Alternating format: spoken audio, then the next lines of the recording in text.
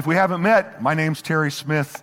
I am the lead pastor here at the Life Christian Church. So glad you're here. And today, as I launch into the teaching, I want to begin by encouraging you to think exaltation. Think exaltation. So today we're celebrating the ascension of Jesus into heaven. In Christian tradition, Ascension Day marks the 40th day of Easter, or 39 days after Easter Sunday. Some Christians celebrated Ascension Day this past Thursday. Many of our Christian brothers and sisters around the world are celebrating it today. It makes sense to me to observe the Ascension as close as possible to 40 days after Easter and 7 days before Pentecost Sunday, which we'll celebrate next week. And I'll get into that here in a few moments. What is key, though, is not exactly the right day to celebrate Ascension Day, of course, but rather why the Ascension is important and its relevance to our lives. And that's what I'm going to focus on here for the next 40 minutes or so. Emphasis on or so. So, a lot of scripture today. My methodology is going to be quite simple. I'm going to read a lot of scripture about this subject, and I'm going to comment as much as I'm able with whatever limited understanding I have to try to explain what it means and why it's important to our lives. You know, if you've been around TLCC any length of time at all, you know that I will and others of our team will teach in different ways at different times according to what we feel like the need is at that time. So, you know, we just finished a felt needs kind of topical series about how to write a better story with your life. Sometimes we'll do an expository teaching where we take a section of scripture and dig into it. And today I'm taking kind of a big theological topic, and we'll use scripture primarily throughout the New Testament to explain what we believe about this, but also why it's important. So here's the classic text on the ascension. It's Acts chapter 1. Jesus has 50, well, let me say it like this. 40 days prior to this, what I'm about to write, Jesus had been raised from the dead. Now he's about to ascend to heaven. And here's what Luke writes in his biography of the early Christian church. He says, after his suffering, Jesus, he presented himself to them and gave many convincing proofs that he was alive. He appeared to them over a period of 40 days and spoke about the kingdom of God. On one occasion, while he was eating with them, he gave them this command: do not leave Jerusalem, but wait for the gift my Father promised, which you heard me speak about. For John baptized with water, but in a few days you will be baptized with the Holy Spirit. You will receive power when the Holy Spirit comes on you. And you will be my witnesses in Jerusalem and in all Judea and Samaria and to the ends of the earth. After he said this, he was taken up before their very eyes, and a cloud hid him from their sight. They were looking intently into the sky as he was going, when suddenly 2 men dressed in white stood beside them, presumably angels, and said, Men of Galilee, why do you stand here looking into the sky? This same Jesus who has been taken from you into heaven will come back in the same way you have seen him go into heaven. Now, this isn't what I'm going to talk about today, but if you want to know what the second coming is going to look like, it's going to look like that. He's going to come back in the same way he left. It's not going to be a secret. It's going to be something the world is able to see. But anyway, we'll save that for another time. So today, I want to talk about the ascension, but I also want to connect the ascension to Pentecost, which is what happens here in this text. Just before he ascends, Jesus says, go to Jerusalem, wait for the promise of the Father. There's an important linkage between the ascension of Jesus into heaven and the outpouring of the Holy Spirit that brought power to the followers of Jesus and launched the Christian church. Now, I want to remind you of something I've been teaching about quite a bit in recent months, because I've come to the conclusion that most Christians need to be re-gospeled. And so let me remind you that the gospel is the announcement of the life, death, resurrection, and exaltation of Jesus. Let's dig into this for a moment, and I'm saying this just kind of as an introduction to my introduction, and then I'll get into the meat of the matter. When we talk about the life of Jesus, we're talking about the fact that Jesus came to this planet to live and to bring us life. Scripture teaches that Jesus, the incarnate Jesus, God in flesh, in the person of a man, was and is the source of life itself. John chapter 1 tells us that through him, through Jesus, all things were made. Without him, nothing was made that has been made. In him was life, and that life was the light of all mankind. Many times you will hear people say that Jesus came to die. And that's true, but it's only part of the truth. The point of his death was to give us life. Life in all of its fullness, more and better life than you ever dreamed of. And through his life, Jesus came to give us life and to show us how to live in relationship with the Father and in relationship with the world around us. Then there's death. Death was a necessary evil. The cross was a means to an end. When Jesus died on the cross, he paid the penalty for our sins, and he then entered death so that he could defeat death, and so he could give us, thank you, life. And the reason we know that we can have the life that he wanted for us is because of the resurrection. Death could not hold him. He was in the state of death for 3 dark days. But then he was raised from death to life, and then 40 days later he experienced the exaltation. Exaltation is a term that is used to describe what happened when Jesus ascended to heaven and was enthroned in heaven. Some Christian traditions use the term ascension and session, which is to say that he ascended to heaven and now he is in session, sitting enthroned in heaven, or sitting in as many texts say, at the right hand of God, which I'll talk about here in a moment. But many Bible commentators say that the best word to use to describe all of that is the word exaltation. And as you'll learn, probably it will leak out here in a few moments, I don't think we talk enough or think rightly enough about what it means that he is exalted. See, the state of being that Jesus is in now, for lack of a better way of describing it, the state of being that Jesus is in now is a state of glory. Okay? So when Jesus went to the cross, he knew that what he was about to accomplish through his death and resurrection would result in his glorification. It occurred to me this week, I've been teaching for more than 40 years. Started teaching at 2 years old. I've been teaching for more than 40 years, and I don't think I have ever done a message on the glorification of Jesus. And I'm sorry, and I apologize for that, and you'll probably hear a lot of this in the future because I've come to understand how incredibly important this is. As Jesus was getting ready to go to the cross, a lot of what he talked about, particularly in the Gospel of John, where the night before he went to the cross is detailed in John chapter 13, 14, 15, 16, and 17. There's a lot said about this. A lot of what Jesus talked about is how that through his death, he was going to be able to be, and then his resurrection, he was going to be able to be glorified. John chapter 13, the night before he died, Jesus said, "Now the Son of Man is glorified, and God is glorified in him. If God is glorified in him, God will glorify the Son in himself and will glorify him at once." And he goes on talking about that kind of thing.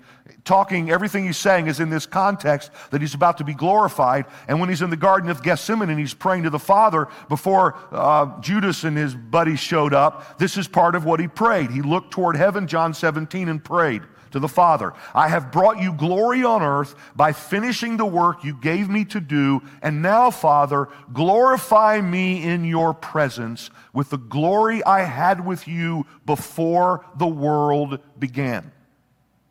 When Jesus died on the cross and then entered death and was raised from the dead, he somehow was in a new state of being. That's not a theological term. That's an attempt I'm making to describe this. He was in a new state of being called glorification. He was glorified. There's this amazing encounter in the garden after Jesus is raised from the dead. Most of you will remember it. Mary Magdalene, who had been very close to Jesus, is in the garden, and all of a sudden she sees what she thinks is the gardener. But when Jesus speaks to her, she realizes it's Jesus raised from the dead, and she rushes over to him, and evidently she embraces him. And when she embraces him, Jesus said, John 20:17, "Do not hold on to me, for I am not yet ascended to the Father. Go instead to my brothers and tell them, I am ascending to my Father and to your Father, to my God and your God." As Jesus is standing there with Mary now, there's an understanding that something has fundamentally changed in their relationship. And the relationship that she's going to have with him heretofore is a relationship that's going to be made possible through him completing what he came to do, which includes now his ascension and enthronement in heaven. Mary, I love you, but don't hold on to me. I'm not done doing what I need to do. Go tell the other guys, I'm about to ascend to my Father. This is very important. Don't keep me from the next step in my life, death, resurrection, and exaltation. And so Jesus now is glorified. What does it mean to be glorified? Like a lot of things I'll talk about today, language is incapable of fully describing it. Frankly, my mind is incapable of fully comprehending it, but I'm going to give you the best I've got here, okay? W.E. Vines, in his wonderful expository dictionary of New Testament words, talks about what it means to be glorified. And he says that the glory of God is the revelation and manifestation of all that he has and is. When predicted of Christ, it means simply that his innate glory is brought to light, is made manifest. As Jesus now stood in the garden post-resurrection, pre-ascension, he now is in a place where he is able to fully manifest the glory of God without the constraints of pre-resurrection humanity. Jesus is now able to fully manifest, I'll say it again in another way, who he is, his innate glory, without the constraints of his pre-resurrection reality. He is fully human, but post-resurrection human, meaning he can fully manifest all that he is as God now. Perhaps a nice way to think about this is that he's now a fully realized human being while being fully God. See, through the incarnation, Jesus had accepted certain self-limitations, right? Though he was God, he was living in a body that was limited as a result of the fall. He decided to do that. He didn't have to do that. It was a choice that he made. But his body, for instance, could be wounded, right? And was. His body, for instance, could be killed, right? And was. But now, through his defeat of death, he and his body are in a new state of being called glorification. He was now glorified with the glory that he had with the Father since before the world began, though living in a human body. Things had changed forever. Peter wrote to the church in the first century and said, through Jesus, you believe in God who raised him from the dead and glorified him. So Jesus is now fully God and fully man, but in a glorified state. I like what the great N.T. Wright said. He said Jesus is totally and truly human, and he was and he still is. Jesus is our man in heaven, said N.T. Wright, considered by many to be the greatest scholar in the New Testament alive today. He said, the one who lived our life and died our death has now been exalted and glorified precisely as a human being. God has put a human being at the helm of the universe. Now, Jesus still has a body, but it's glorified. He gets to experience the best of humanity. For instance, after his resurrection, made quite a point of eating and drinking so that his disciples could see that he was still a human being, and he had a body. But he now wouldn't and couldn't and is incapable of, in this new glorified reality of experiencing the worst of what it means to be human.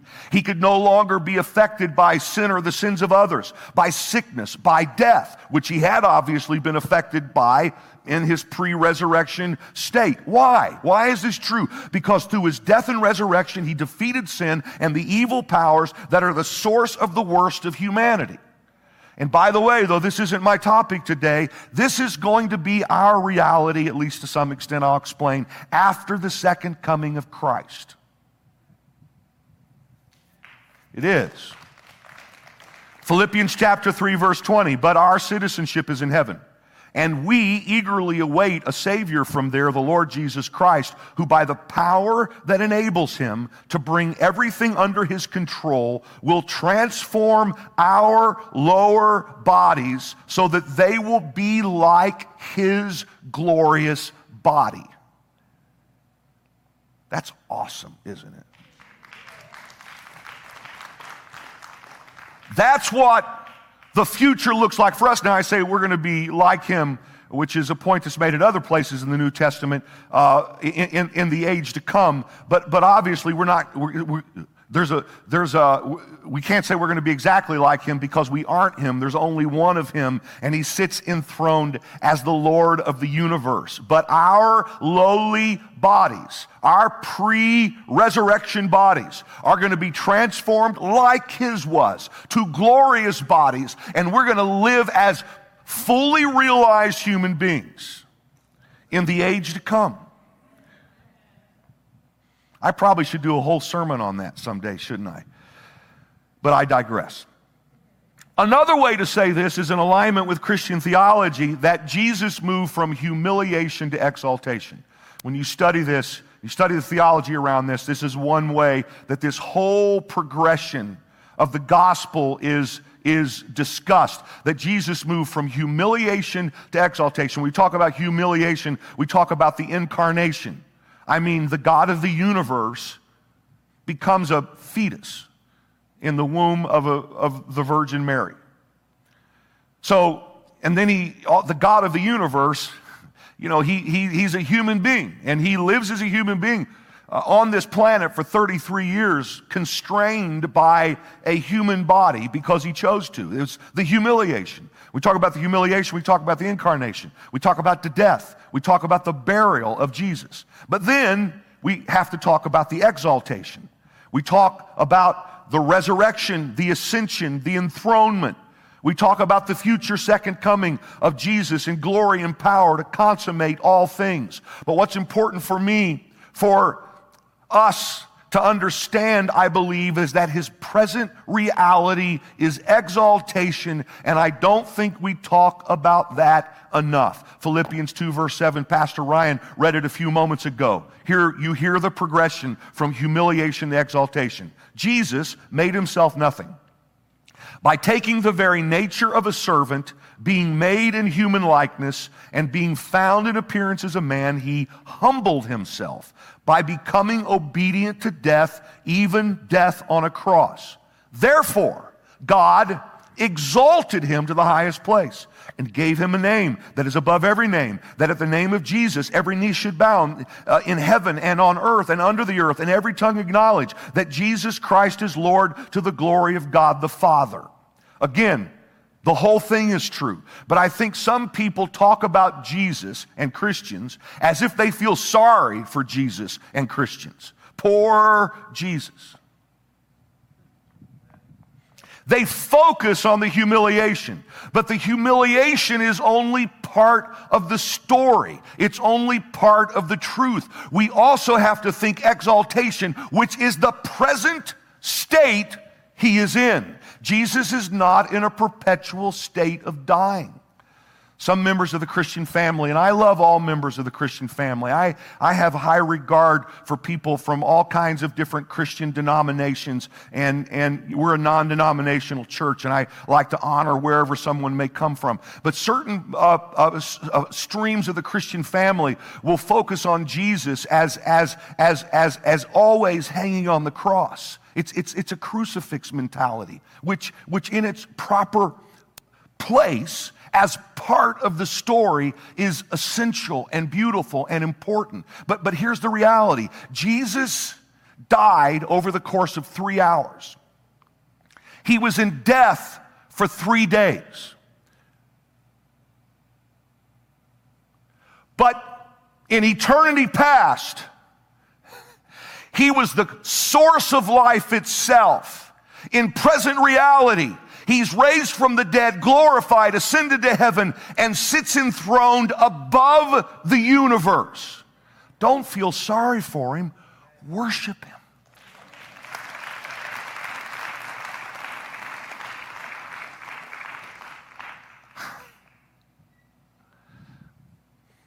John was at the cross. He saw him die.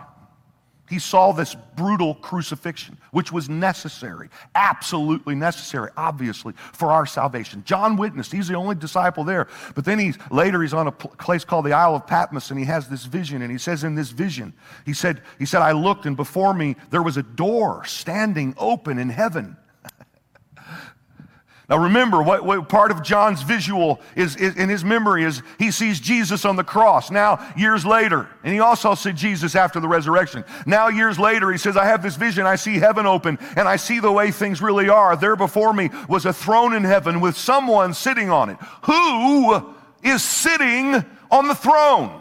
Well, obviously, Jesus is sitting on the throne. And John says, you know what? It's so amazing. I saw that there were these living creatures who were created to do nothing but praise him. And there were these 4 and 20 elders representing, I think, the church there, doing nothing but praising him. And he said, I saw Jesus on the throne, and these creatures day and night never stopped saying, holy, holy, holy is the Lord God Almighty, who was and is to come. Whenever the living creatures give glory, honor, and thanks to him who sits on the throne, who lives forever and ever, the 24 elders fall down before him who sits on the throne and worship him who lives forever and ever. They lay their crowns before the throne and they say, you are worthy, our Lord and God, to receive glory and honor and power, for you created all things, and by your will they were created and have their being. That's the way things are now. He sits enthroned, fully realized, glorified human being, fully God, reigning over the universe. And I encourage us to have this kind of picture of our risen Savior in mind. He is exalted.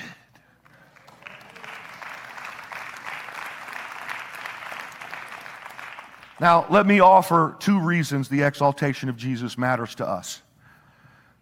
This isn't comprehensive. There are a lot of things that could be said. These are 2 things that seem important to me to say today. 2 reasons that the exaltation of Jesus matters to us. First of all, we have access to his power. We have access to his power. So let me read another scripture and kind of dig into this in a little different way. It's Ephesians chapter 1, verse 18, where the Apostle Paul prays.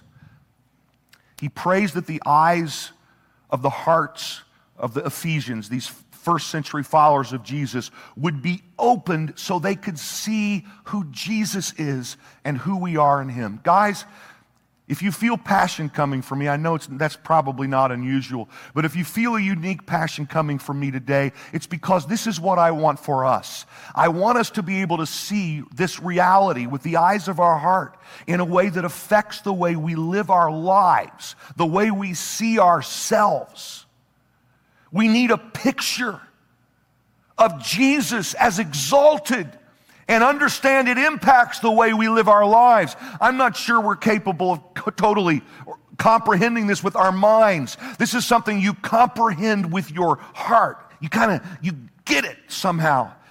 I guess in your spirit in some way, where all of a sudden you see things differently. Okay, so Paul says, I pray that the eyes of your heart may be enlightened, that you may know the hope to which he has called you, and his incomparably great power for us who believe.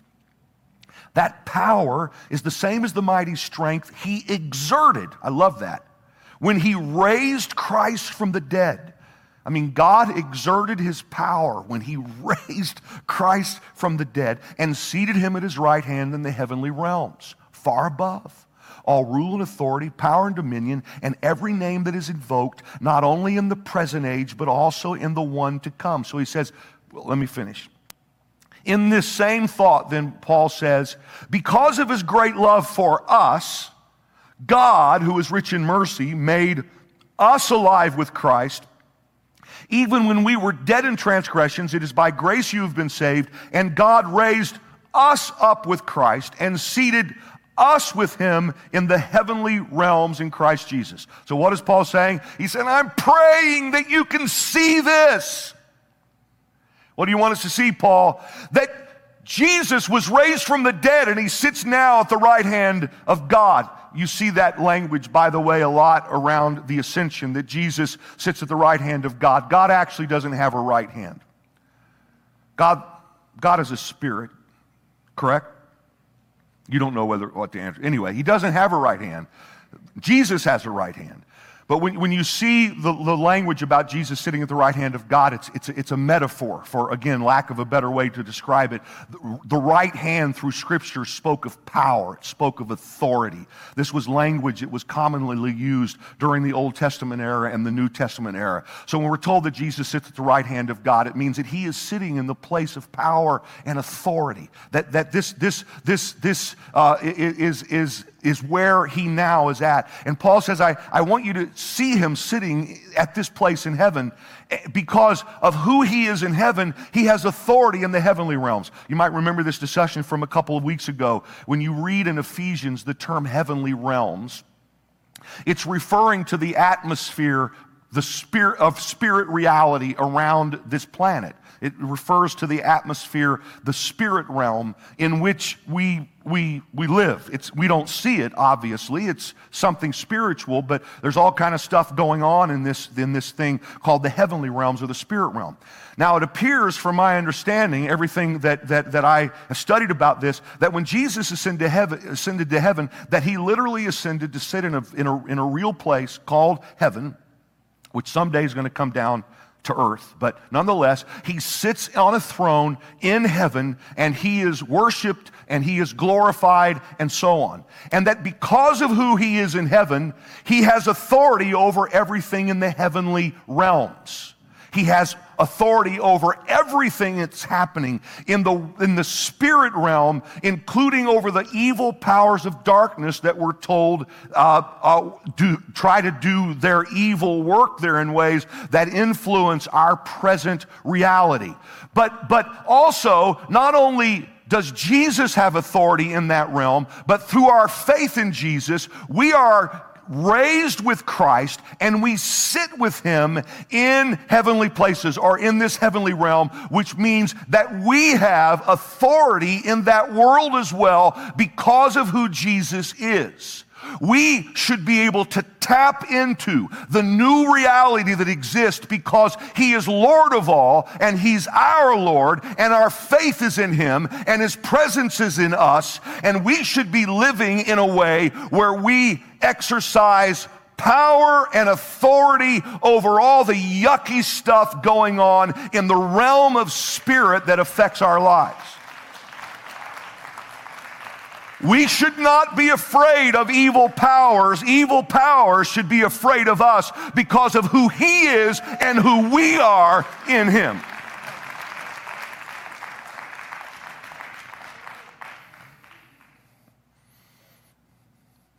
See, one of the things I try to do is teach a robust Christianity.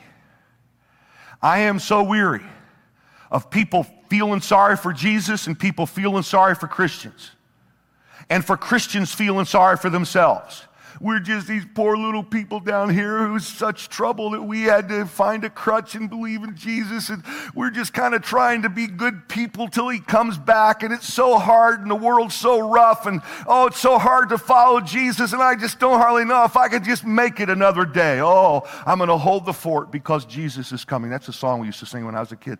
We're just going to That's not a proper view of what it means to follow Jesus. He is exalted. We have been raised together to sit with him.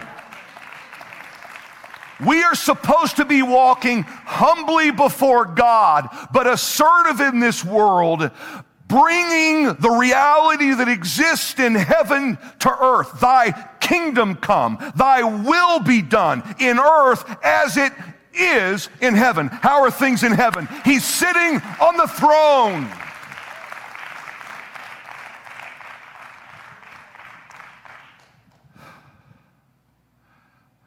I'm sorry for yelling so much.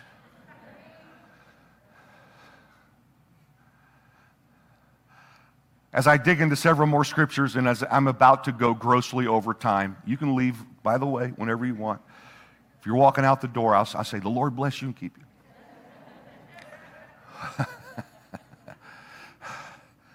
Computer screens are going off all over the country.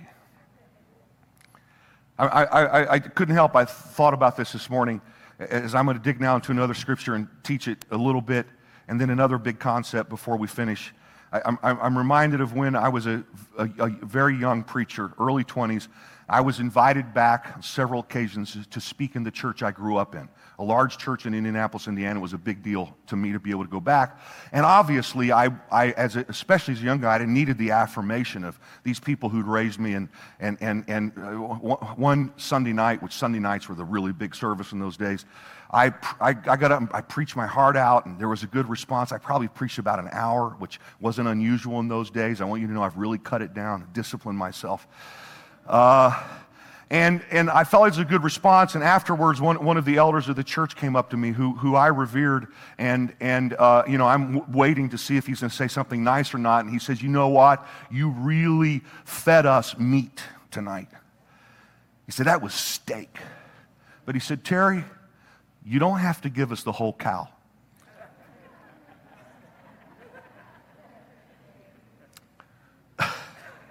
I have never quite gotten over trying to give people the whole cow every week, and I'm kind of sorry for that, and I'm kind of not sorry for that, but here's a little bit more of the cow. You ready? It's Ephesians 4, verse 7, which says, "Now that to each of us grace has been given as Christ apportioned it." To each of us. Grace has been given as Christ apportioned it. This is why it says, "When he ascended on high, he took many captives and gave gifts to his people." And he quotes there from the 68th Psalm, which was a psalm that was read in the liturgical calendar at the celebration of the Feast of Pentecost by Jews at that time. I was going to get into that, but I'm not going to have time. Anyway, he quotes from the 68th Psalm. "When he ascended on high, he took many captives and gave gifts to his people." And then Paul parenthetically asks a rhetorical question. What does he ascended mean, except that he also descended to the lower earthly regions? He who descended is the humiliation, is the very one who ascended, exaltation, higher than all the heavens in order to fill the whole universe. So he uses this incredible language that connected the minds of the people at his time to the image of a conquering hero coming back from battle after having taken land somewhere. So this is the first century. It's the time of the Roman emperors. If you've ever been in Rome, you'll see the great avenue where conquering Roman generals or emperors would come back from conquering a land, and they would have a procession. And this happened also centuries before in other cultures. This was something very well known at that time. They'd have a procession where the conquering hero would come marching back to screaming crowds. And as the conquering hero came marching back, in his train would be captives and gifts. The captives were the people he had captured. So here would come this Roman emperor, maybe riding on a great big stallion, or maybe marching, and people are screaming, and he'd be, in exaltation. But behind him would come a conquered king shuffling along, perhaps in shackles, and probably on his way to a very unpleasant end. And then following that guy and the other captives would then come the spoils that had been won from the land that had been conquered. So these would be gifts. Sometimes there'd be blocks of procession where people are carrying the things that they'd gotten out of the conquered guy's palace or out of their religious temples or whatever. And the captives would be punished, but the gifts would be distributed to the people who were loyal to the emperor. Do you understand? So maybe not. So here's the image that Paul has in mind when Jesus ascended to heaven. He ascended to heaven, he says, what's he say? He says, do we still have that passage up? Ephesians chapter 4. He says, when he ascended on high, he took many captives and gave gifts to his people, which is to say that when he ascended to heaven, one aspect of it is that he's defeated the evil powers. And the evil powers, as he ascends gloriously to be welcomed to heaven, are kind of, you got to imagine when Jesus saw Mary Magdalene in the Garden of Eden, and Mary went to hug him, and Jesus said, don't hold me because I haven't ascended yet. You kind of have to imagine, I don't know that it was this way, but I have a vivid imagination, that in the heavenly realm, in the world of the Spirit all around him, were all these defeated powers. and Mary, Jesus saying, don't hold on to me, I got to ascend to heaven. I'm going to take captives. But then the other thing that he did is he takes the spoils of the victory, the gifts now that he has, and he gives them to his followers. See, and then Paul goes on in this passage to talk about how that these gifts build us up to do the works of Jesus on the planet. So we need to understand that when we're talking about the ascension, we're talking about a great victory that impacts us, because he takes the victory that he won and he distributes to each of us what's called here gifts, which mean a variety of things that we don't have time to get into now, but gifts that allow us to live beyond our own human power in this world and access his power to do his good works on this planet. All right, here's the second thing. What was I talking about? Two reasons the exaltation of Jesus matters to us. Here's the second one. It's that his power comes primarily through the gift of the Holy Spirit. When the gift of the Holy Spirit comes, the Holy Spirit brings these other gifts into our lives. Okay? So one of the things that the glorification of Jesus made possible is that he was now able to gift his Spirit, the Holy Spirit, to his followers in a way that had never happened before.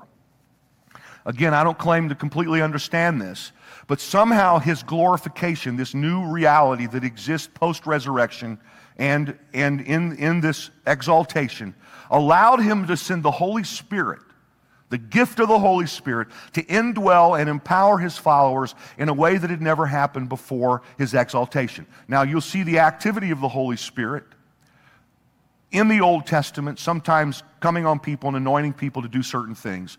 But now, Jesus is going to pour the Holy Spirit out and actually put it in his followers in a way that experientially had never happened before, and in a way that had never happened before in any other way. In a way that couldn't happen until Jesus experienced his glorification thing. So, John chapter 7, Jesus is visiting the Feast of the Tabernacles. And on the last and greatest day of the feast, Jesus stood and said in a loud voice, "Let anyone who is thirsty come to me and drink. Whoever believes in me, as Scripture has said, rivers of living water will flow from within them." By this he meant the Spirit, whom those who believed in him were later to receive. Up to that time, the Spirit had not been given, since Jesus had not yet been glorified. It's pretty clear, right? Jesus, as he stood as a man, about, in his early 30s, constrained by his human body, pre-resurrection, glorification, and ascension, could not yet pour out his Spirit. In order to pour out his Spirit, he had to die, he had to enter death, he had to be resurrected, and he had to ascend to heaven. And so this is one reason why Jesus, as he's getting ready to go to the cross, is conflating the idea of him being glorified with the idea of him now being able to pour his Spirit out in a new way. John chapter 13, the night before he goes to the cross, Jesus said, now the Son of Man is glorified, and God is glorified in him. And in the same teaching that extends now for several chapters, he says, I will ask the Father, and he will give you another advocate to help you and be with you forever. You know him, for he lives with you and will be in you. He's talking about himself, obviously, but this is what he's saying. Right now, I'm standing here with you in the flesh of a man, but after I do what I'm about to do, guys, I'm going to be glorified, and when I'm glorified, I'm actually going to come and I'm going to live in you. I will not leave you as orphans. I will come to you. Before long, the world will not see me anymore, but you will see me. Because I live, you will also live. Then when the Holy Spirit does come, Peter stands and he preaches his famous sermon. And part of what he does when he's explaining the gospel is he says, God has raised this Jesus to life, and we are all witnesses of it. Exalted to the right hand of God, he has received from the Father the promised Holy Spirit and has poured out what you now see and hear. This is why the ascension is connected to Pentecost. Because when Jesus ascended, he told them to now go wait for the gift of the Holy Spirit, and he gave them the gift of the Holy Spirit on the day of Pentecost in a way no one had ever received before and couldn't until he was glorified. So here, the last chapter of Luke, which tells us the story of ascension. There's actually quite a bit here. Luke 24, verse 36, here's another piece of the cow. Jesus himself, so his disciples are standing there. Jesus has been raised from the dead. They're freaked out. They're Jesus sightings. They're standing there saying, somebody saw him. Somebody said this. Somebody said that. And they're having this conversation. All of a sudden, Jesus shows up in the midst of them and freaks them out more. Jesus himself stood among them and said to them, peace be with you. They were startled and frightened, thinking they saw a ghost. He said to them, why are you troubled, and why do doubts rise in your mind? Look at my hands and feet. It is I myself. Touch me and see. A ghost does not have flesh and bones as you see I have. Somehow he's still in a human body, but it's different. It's glorified. Looks like he's traveling through walls and disappearing and appearing someplace else, and things that hadn't happened in quite that way pre-resurrection. So he's standing there and he says, do you have anything here to eat? And they gave him a piece of broiled fish, and he took it and ate it in their presence. Then he opened their minds so they could understand the scriptures. He told them, this is what is written. The Messiah will suffer and rise from the dead on the third day, and repentance for the forgiveness of sins will be preached in his name to all nations, beginning at Jerusalem. I am going, now here comes the connection between the ascension and Pentecost. I am going to send you what my Father has promised, but stay in the city until you've been clothed with power from on high. I need to read that more slowly. I am going to send you, Jesus says, as he's getting ready to ascend to heaven, what my Father has promised. Stay in the city until you have been clothed with power from on high. And when he had led them out to the vicinity of Bethany, he lifted up his hands and blessed them. While he was blessing them, he left them and was taken up into heaven. Then they said, oh no, this is so terrible. Jesus is, oh my, he left us. No, that's not what they did. That's not how Christians think, by the way. You always think about it. They worshiped him and returned to Jerusalem with great joy. And they stayed continually at the temple praising God. I mean, Jesus left, but he had told them he now was going to come back, indwell them, clothe them with power. That wasn't bad news to them. This was good news to them. This new state of being that Jesus enters through his exaltation allows him now to do things, to put his Spirit in his followers. And so these guys and gals go wait in Jerusalem, just like Jesus said. and depending on how you do the math, it's actually a little confusing to me. Math was never my subject. Either 7 or 10 days after the ascension, the day of Pentecost came, and they were all together in one place. Acts chapter 2, verse 1. And suddenly a sound like the blowing of a violent wind came from heaven and filled the whole house where they were sitting. They saw what seemed to be tongues of fire that separated and came to rest on each of them. All of them were filled with the Holy Spirit and began to speak in other tongues as the Spirit enabled them. And these people are so ecstatic with this experience they've received that thousands of people started to gather around them. Somehow it spills out on the temple steps, and people start accusing the people who've now been filled with the Holy Spirit and had these supernatural signs happen to them, none of which happened exactly in this way again, but yet when people were filled with the Holy Spirit throughout the book of Acts, there were signs that happened, but this was kind of unique. We don't see another example where there are tongues of fire, mighty rushing winds, or they're speaking in languages that people from around the world could understand, which the speakers had not spoken. We don't see that happen exactly that way again, though we do see the exercise of spiritual language when the Holy Spirit comes in somewhat of a normative way throughout the book of Acts. But nonetheless, these people are having this supernatural experience, and they're so ecstatic that the crowd that gathers think they're drunk. You remember that? And Peter has to stand up and say, they're not drunk as you suppose. It's only 9 o'clock in the morning. Nobody's drinking anything yet. These people have been filled with the Holy Spirit, and it's such good news that you think that they're so ecstatic that they're drunk, but what they're drunk on is they're drunk on the Holy Spirit.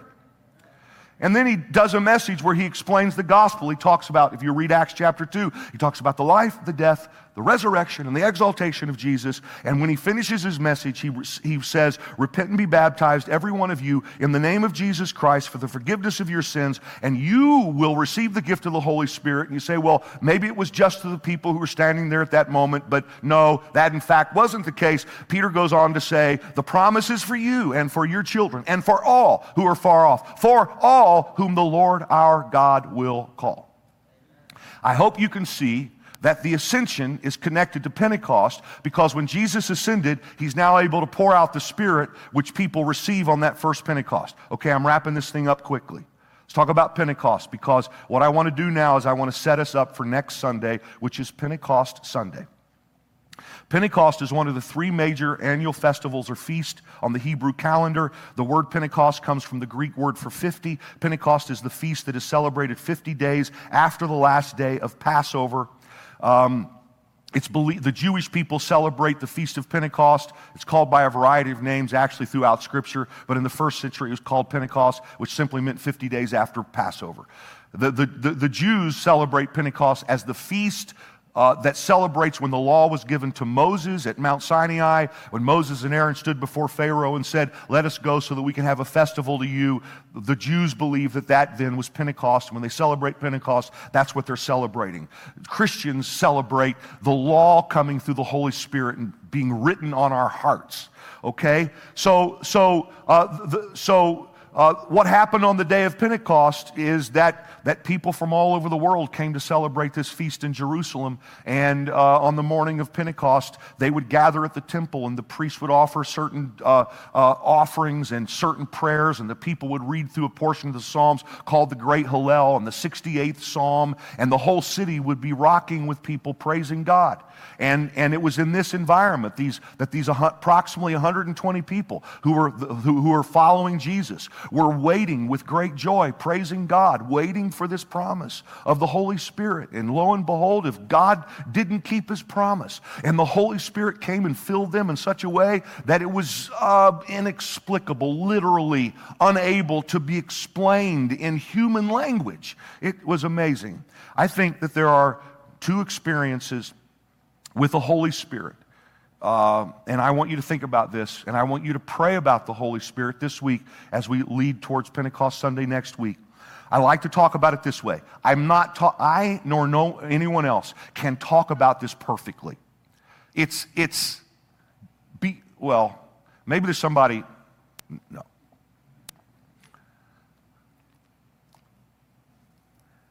Two experiences with the Holy Spirit. First of all, what I call regeneration. I believe that Scripture is clear that when we believe in Jesus, we are indwelt with the Holy Spirit. Ephesians 1:13, when you believe, you were marked in him with a seal, the promised Holy Spirit. I believe that when we believe in Jesus, that we are indwelt, when we truly believe, we are indwelt by the Spirit. We come alive to God. We enter and see his kingdom, a world that we'd never seen before. But I also believe that Scripture is clear that there is a subsequent, for lack of a better term, baptism, or baptisms, if you please, of the Holy Spirit. Meaning that followers of Jesus indwelt with the Spirit have encounters, experiences of the Holy Spirit that empower them in a way where they can only be empowered like this by being immersed in the presence of Jesus. I like the term baptism in the Holy Spirit, and here's why. It's because that's what Jesus called what was going to happen in Acts chapter 2. He said, in a few days you will be baptized with the Holy Spirit. It's how Peter described what happened at the household of Cornelius and in Acts chapter 2 at the birth of the church, when Peter said the Holy Spirit came on them, those Gentile Christians now in the household of Cornelius, as he had come on us at the beginning. Then I remember what the Lord had said, you will be baptized with the Holy Spirit. God gave them the same gift he gave us who believed in the Lord Jesus Christ. But semantics are not important. You notice I'm talking really quick right here. It doesn't really matter that we call this Holy Spirit thing exactly the right name. I'm not sure there is an exact right name. There are different ways it's described in Scripture. This Pentecostal experience, this experience that happened on Pentecost, that happened throughout the early church in a way that we would describe it theologically as being normative, something we should expect, something we should believe for, something we should pray for. Here are some ways it's described. Acts chapter 2:4, all of them were filled with the Holy Spirit. Acts 2:17, I will pour out my Spirit on all people. Acts 2:38, you will receive the gift of the Holy Spirit. Acts 10:44 through 45, the Holy Spirit came on all who heard the message. The Holy Spirit had been poured out. Acts 11:15, the Holy Spirit came on them. You will be baptized with the Holy Spirit. And then you see these examples. Even in the book of Acts. Why are we talking about the book of Acts? Because it's a story of the early church. It's where we learn what was normal, what should be expected, what the experience was of those first followers of Jesus over about the first 50 years of the Christian church. And one of the things you see, interestingly enough, are people who had this kind of baptism of the Holy Spirit would then experience something similar to it again at another time. Let's say Acts chapter 4, verse 31. The same people who'd been in the upper room are now in a place where they're praying. And when they're praying, the place where they were meeting was shaken. And they were all filled with the Holy Spirit and spoke the word of God boldly. I could talk about this all day. Obviously, I'm cutting the sermon short, even though it's been long. I've given you the whole cow. I'm about finished. Here's one more little piece. And it's to say that I think each of us should pray to be filled with the Spirit in the way that Jesus promised, and that he's able now to give us, because he ascended to heaven, he's exalted on high. The Father gave him the Holy Spirit to pour out so that Jesus can come and live in each of us in a way that can be described as powerful. Someone may say, if you've been filled with the Holy Spirit, how can you be filled with more Holy Spirit? Well, you're thinking in human ways, not God ways. Don't think about a glass of water that's been filled up and water pouring out. It's limiting. Think about lungs that can develop more capacity to breathe in more air. See, the fact is the Holy Spirit can fill us, and the Holy Spirit, even though we're filled, can fill us more. And what I encourage us as we approach Pentecost next week is that each of us pray, Holy Spirit, come and fill me. Whatever it is you do, whatever it is you now are in heaven to be able to give to your people so that we can access your power in our daily lives. Fill me with the Holy Spirit. Please, if you would, look at this little testimony from James Brady. Thanks, James, for sharing with us. And then I'm going to walk up and I'm going to say the benediction. And then if you want to stay for a worship song, you can, okay? I think I officially now have preached longer than I have for years. Congratulations to all of you. All right.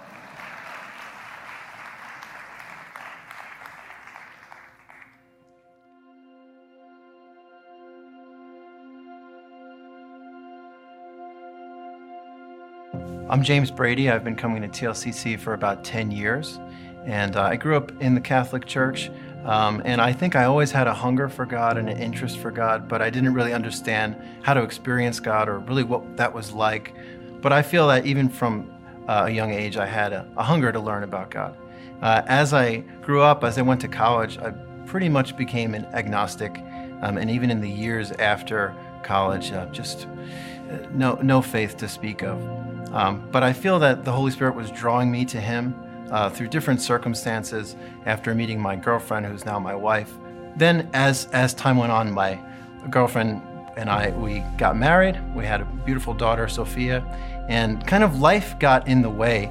I never lost my faith, but my thoughts were in other areas. My thoughts became negative, kind of focused on the challenges that my wife and I faced. And I was always interested in the Holy Spirit and reading and hearing these amazing stories, but I thought that could never happen to me. God's not going to choose me. I'm not good enough. I'm not a good enough Christian. I have a past that I'm not so proud of, and I'm not that important. So I remember hearing about Pentecost Sunday back in 2019, and I was definitely interested and intrigued to learn about the Holy Spirit and to kind of learn more in my faith walk. And after hearing Phil Muncy speak that morning, there was the believers meeting at night, and my wife and I and our daughter were interested in going. So after hearing the teaching that night, Pastor Phil Muncy offered for anyone to come up and he would lay hands on them. And I was not interested in doing that because I was a skeptic. And I said, I don't know if that's real. I don't know if that could, anything like that could happen to me where the Holy Spirit would talk to me. And I would think that sometimes it's more for a show. Is it real? Is it authentic? So I didn't want to volunteer to go. But Phil Muncy offered for the children to come up to pray a blessing over the children. So as a proud dad, I said, let's definitely do that. So we went up and he prayed over my daughter, and I thought we would just go back to our seats and that would be it. But he called me over and he asked if he could lay hands on me. And I said, sure, why not? As soon as he put his hands on me, I felt different. It was as if there was no one else in the room at that time. It was as if I couldn't hear the music, and I immediately sensed the presence of God. And when he said to me that my thoughts are keeping me from God, that it's like a bridge between me and God, and I need to close that gap. He had never known me. I hadn't talked to anyone about my struggles at the time, and it had to be a God thing. After that experience, I was completely overwhelmed with emotion. And Pastor Terry was there by my side with his arm around me, walking me through this experience. And I got the sense that he knew the Holy Spirit was active in that moment as well. I knew that this was real. This wasn't weird. It was private. It was beautiful, powerful. And it was as if God was speaking directly to me in a way that I'd never experienced before. I know that Phil Muncy is just a man, but God was using him to speak to me. And my excitement from my younger days as a believer was back again in full force. And I remember for the next couple days I had trouble sleeping because I was just so excited that God spoke to me. He chose me. I never expected something like that to ever happen again.